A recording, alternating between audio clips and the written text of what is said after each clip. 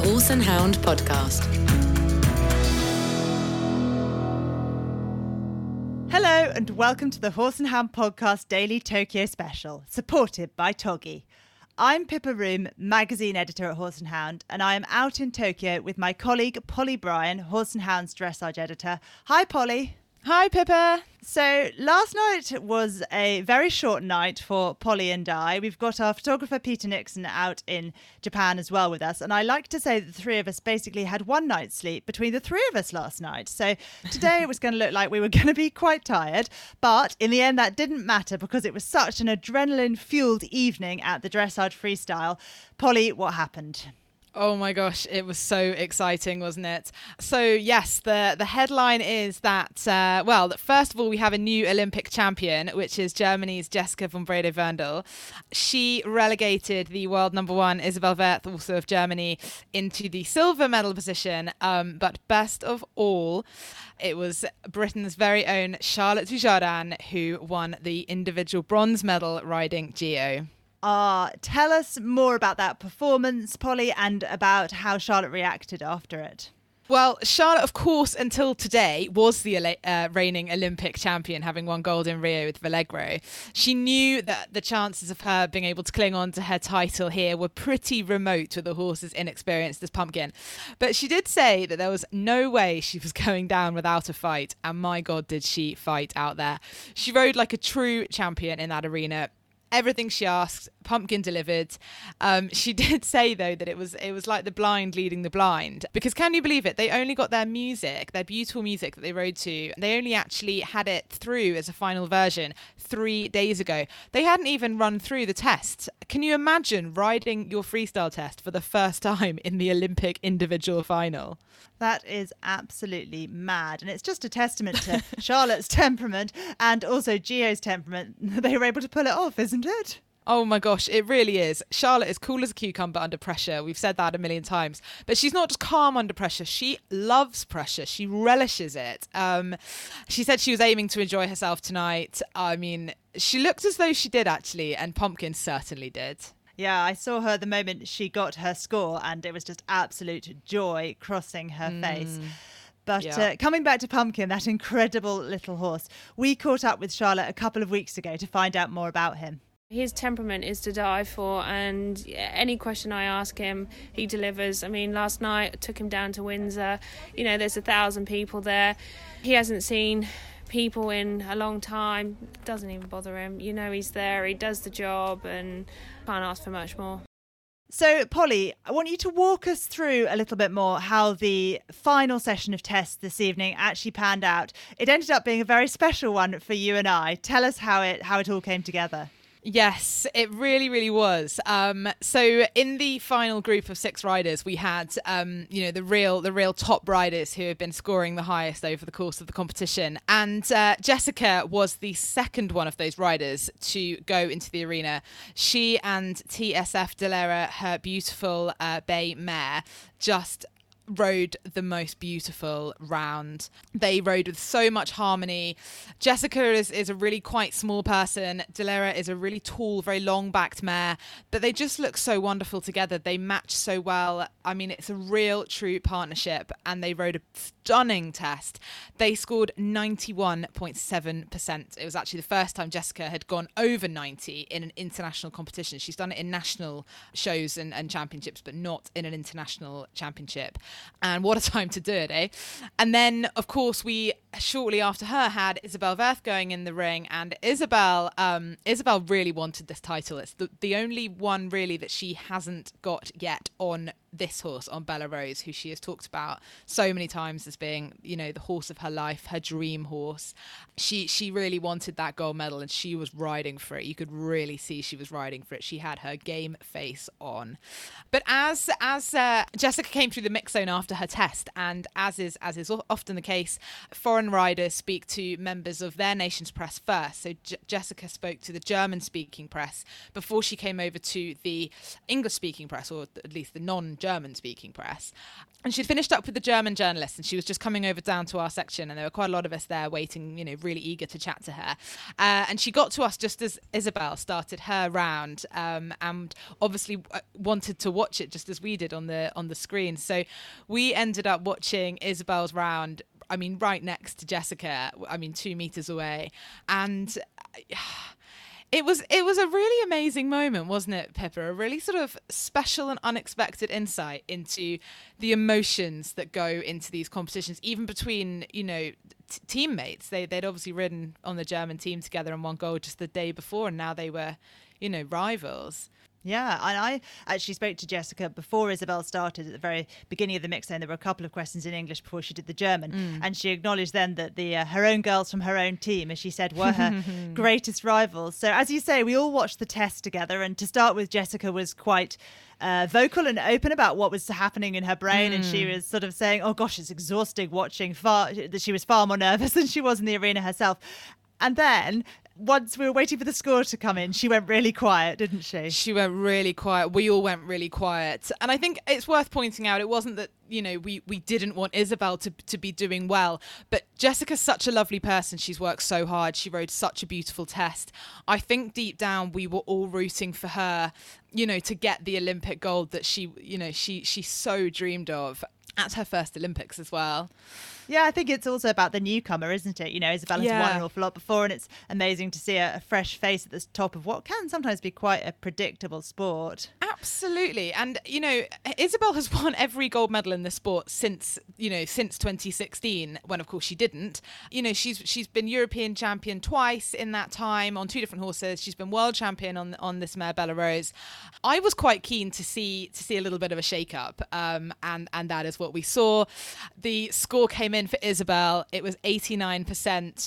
Jessica just went very, very still and just dissolved into tears, didn't she? It was so incredibly emotional. Yeah, and I can hear, Polly, that you're getting emotional just talking about it again now, because as we were standing there, because we were about to do an interview, we had our sort of dictaphones, our phone recorders underneath Jessica's nose, and I've listened back to it, and you can hear her gasp, and then you can just hear her start sobbing, but obviously happy tears. But the part of it that was hard and kind of sad was that obviously no one could reach out and touch Jessica, and you kind of wanted to comfort her, although she was happy, and I just felt terrible that she wasn't with her teammates, with someone she was bubbled with the people who have worked for this with her. It sort of felt wrong that she was with us in a way, although it was a very special experience for us, and we obviously couldn't give her a hug or anything.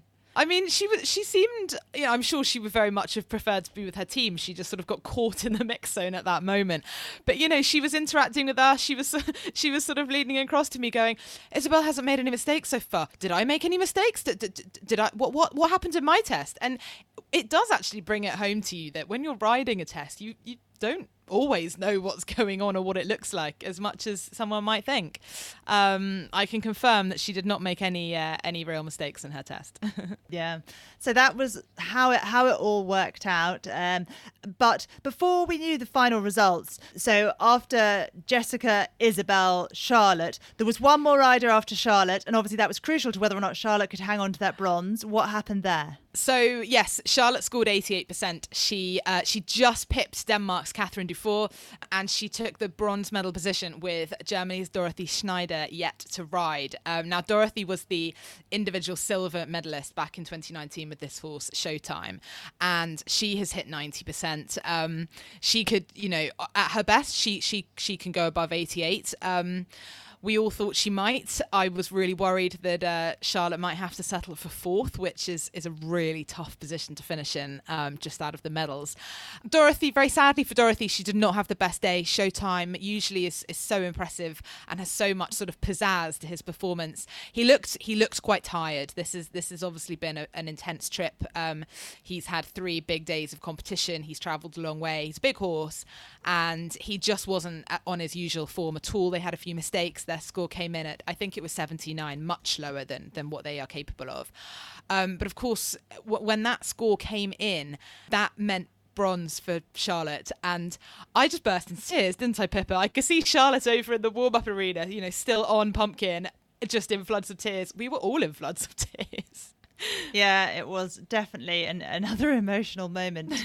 And Charlotte, I was concerned that Dorothy would go ahead, that Charlotte would end up fourth, which is such a hard position to be in. Of course, it's brilliant to be fourth at an Olympics, but no one remembers who is fourth. I've heard it described as the chocolate medal in the past. But the person who was fourth was Denmark's Catherine Dufour.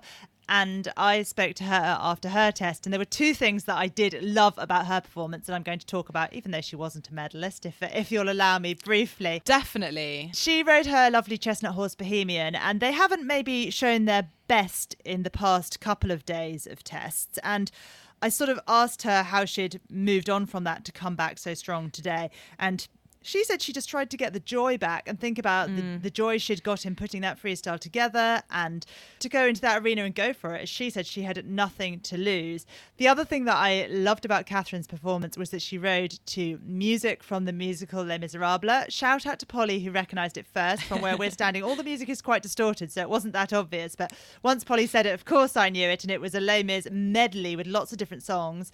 And some vocal at the end as well, and she said she tried it without the vocals, but it didn't sound quite right. And although vocals are allowed in freestyles, not many riders use them. It's quite gutsy move, actually, because some judges love them, some judges hate them. So you've really got to be confident in your selection if you go for vocals, and be quite careful about it, I think. Yeah, definitely. But it worked for Catherine tonight and Bohemian, and she pulled off a really good test. And although I think she'll be frustrated not to have a medal, at least she's going home on a good performance. Polly, before we finish up talking about dressage, we mustn't forget there were two other British riders performing tonight, Carl Hester and On Vogue, Lottie Fry with Everdale. How did they get on?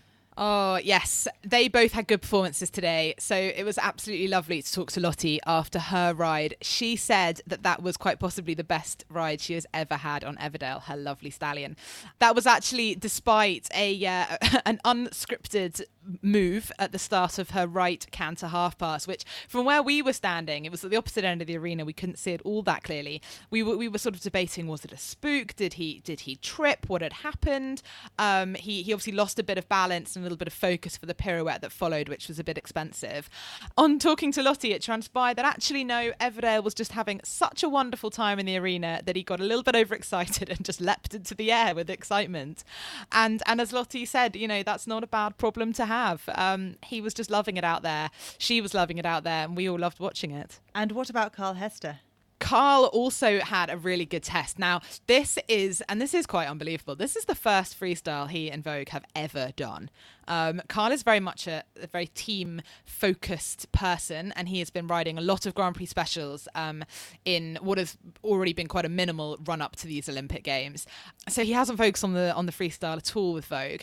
Vogue is hot. He's quite reactive, especially to noises. Carl was a bit concerned how he'd react to the loud, really loud music. He said that when they had their sound check, he actually asked for their music to be lowered a notch, which it was, but Vogue was still, he still was really hot to trot in there. But Carl kept a lid on him and rode him absolutely beautifully. They pulled out a really lovely test, and it makes me so excited to think what they can do once Vogue is a bit more used to these situations and these atmospheres and, riding to music. Yeah, and we have to remember that this whole team of British horses, they're all such young horses, all championship debutantes, Polly? Yep, all here at their first ever championship. And I mean, how amazing that that's an Olympics. Yeah, and going home with a team and an individual bronze. Well, that pretty much finishes off our chat about the dressage at the Olympics, but we will be back very shortly to preview the start of the eventing.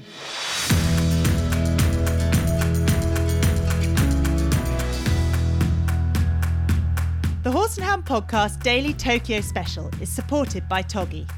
Shop the sport, outdoor and British equestrian Team GBR collection at toggi.com. Technical, tested, trusted, Toggi. Well, as you've just said, Pippa, we are now starting to turn our attention to the eventing, which gets underway in the next couple of days. I think tomorrow is the first horse inspection, isn't it? Yep, that's absolutely correct. So we will see all the event horses and the alternates for the teams as well come forward before the ground jury and the vet so that they can make sure that they are fit to start the competition. Then we are into the first day of dressage, aren't we? And that's on Friday, and well, the first of 2 days of dressage. Just run me through the format. How does that actually work? With 3 different sessions over 2 days, is that right? Yeah, so there's kind of 2 parts to that question, Polly. The first is that the draw has already been done for the Order of Nations. That is the order that the nations will trot up in tomorrow, but it also determines the order for the dressage and cross country. Britain are third in the Order of Nations. The Thai team are first. There's an individual for Belarus second, and Britain are the third team up. When it comes to the dressage, the way it's described is that it's split into 5 blocks. So Block A is the first rider for each team. Block B is half of the individual riders, those who don't have teams. Block C is the second rider for each team. Block D is the second half of the individual riders. And Block E is the third rider for each team.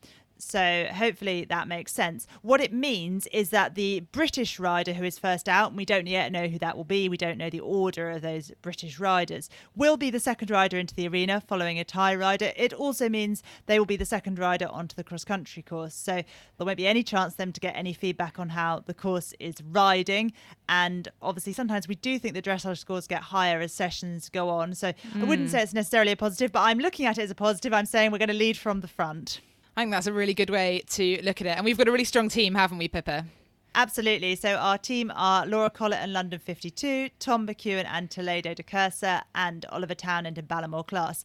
And it's worth pointing out that the other interesting thing about those blocks, splitting those down into 3 sessions for dressage is interesting because there are, as you've said, 3 sessions. One's early in the morning on Friday, one's in the evening on Friday, and one's early in the morning on Saturday. I don't know how 5 blocks divide into 3 sessions. Those numbers don't divide easily. To my mind, it would make sense to have 2 riders from each team get completed on Friday. Those sessions are all sort of 2.5 hours long, so there's no obvious shorter session. I don't know how that's going to work. We'll find out. We will have the times after the trot up tomorrow. Oh, that's going to be really exciting. And Pippa, you had an exciting morning, didn't you? You were out back at the cross-country course? Yep, I just can't stay away from that place. But it was good this morning because Derek de Grazia, the course designer, sort of presented his course to the press. We didn't walk the whole track as I did yesterday. What we did was we went up to the 6 key combinations and Derek talked us through them. It was reassuring to hear Derek echoing what I said on the podcast last night about the way the fences have been numbered and how cleverly that's been done. I'm not going to go through that again, listeners. It's too late. You'll have to listen to last night's podcast or read what I've written about it somewhere on the Horse and Hound website. But another thing that I found very interesting in what Derek was saying was that the long routes on this course are generally on an outer line round the curve at the combination. Often long routes at events do loop back on themselves or involve turning away. And Derek has really avoided that because he said it's something that's very tiring for horses and that's something he wants to avoid in this heat. So it was just really interesting to get an insight into Derek's thought process in putting this course together.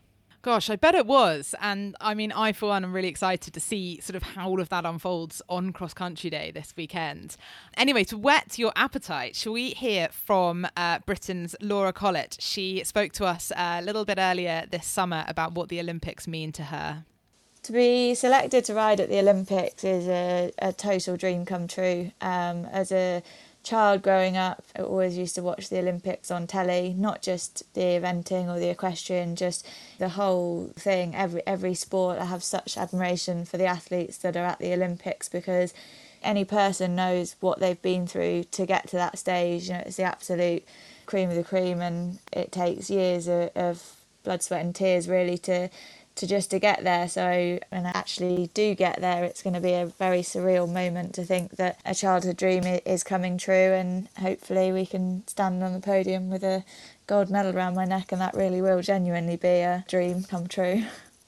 Well, we are looking forward to seeing Laura trot up London 52 tomorrow, along with all the rest of the Brits, and then going into the dressage for the eventing on Friday. So before we finally say goodbye to the pure dressage at this Olympic Games, Polly, I'm coming back to you. I want your one highlight. Keep it to one, please. Oh, Pippa, you know that's a really hard question. I've got so many highlights. Yeah, so I think it might actually be the moment that I chatted to Charlotte just after she came out of the medal ceremony, and she just had the biggest smile on her face. She was so happy. She was so thrilled, and I was thrilled for her. It just really sort of brought it home what the Olympics are all about. Yeah, I can hear a bit of emotion coming into your voice again there, Polly. Listeners, we don't want Polly to cry anymore because it's very hot here and she's going to get terribly dehydrated. So we are going to round up and finish there. Thank you so much for listening to the Horse and Hound Podcast Daily Tokyo Special, supported by Toggi.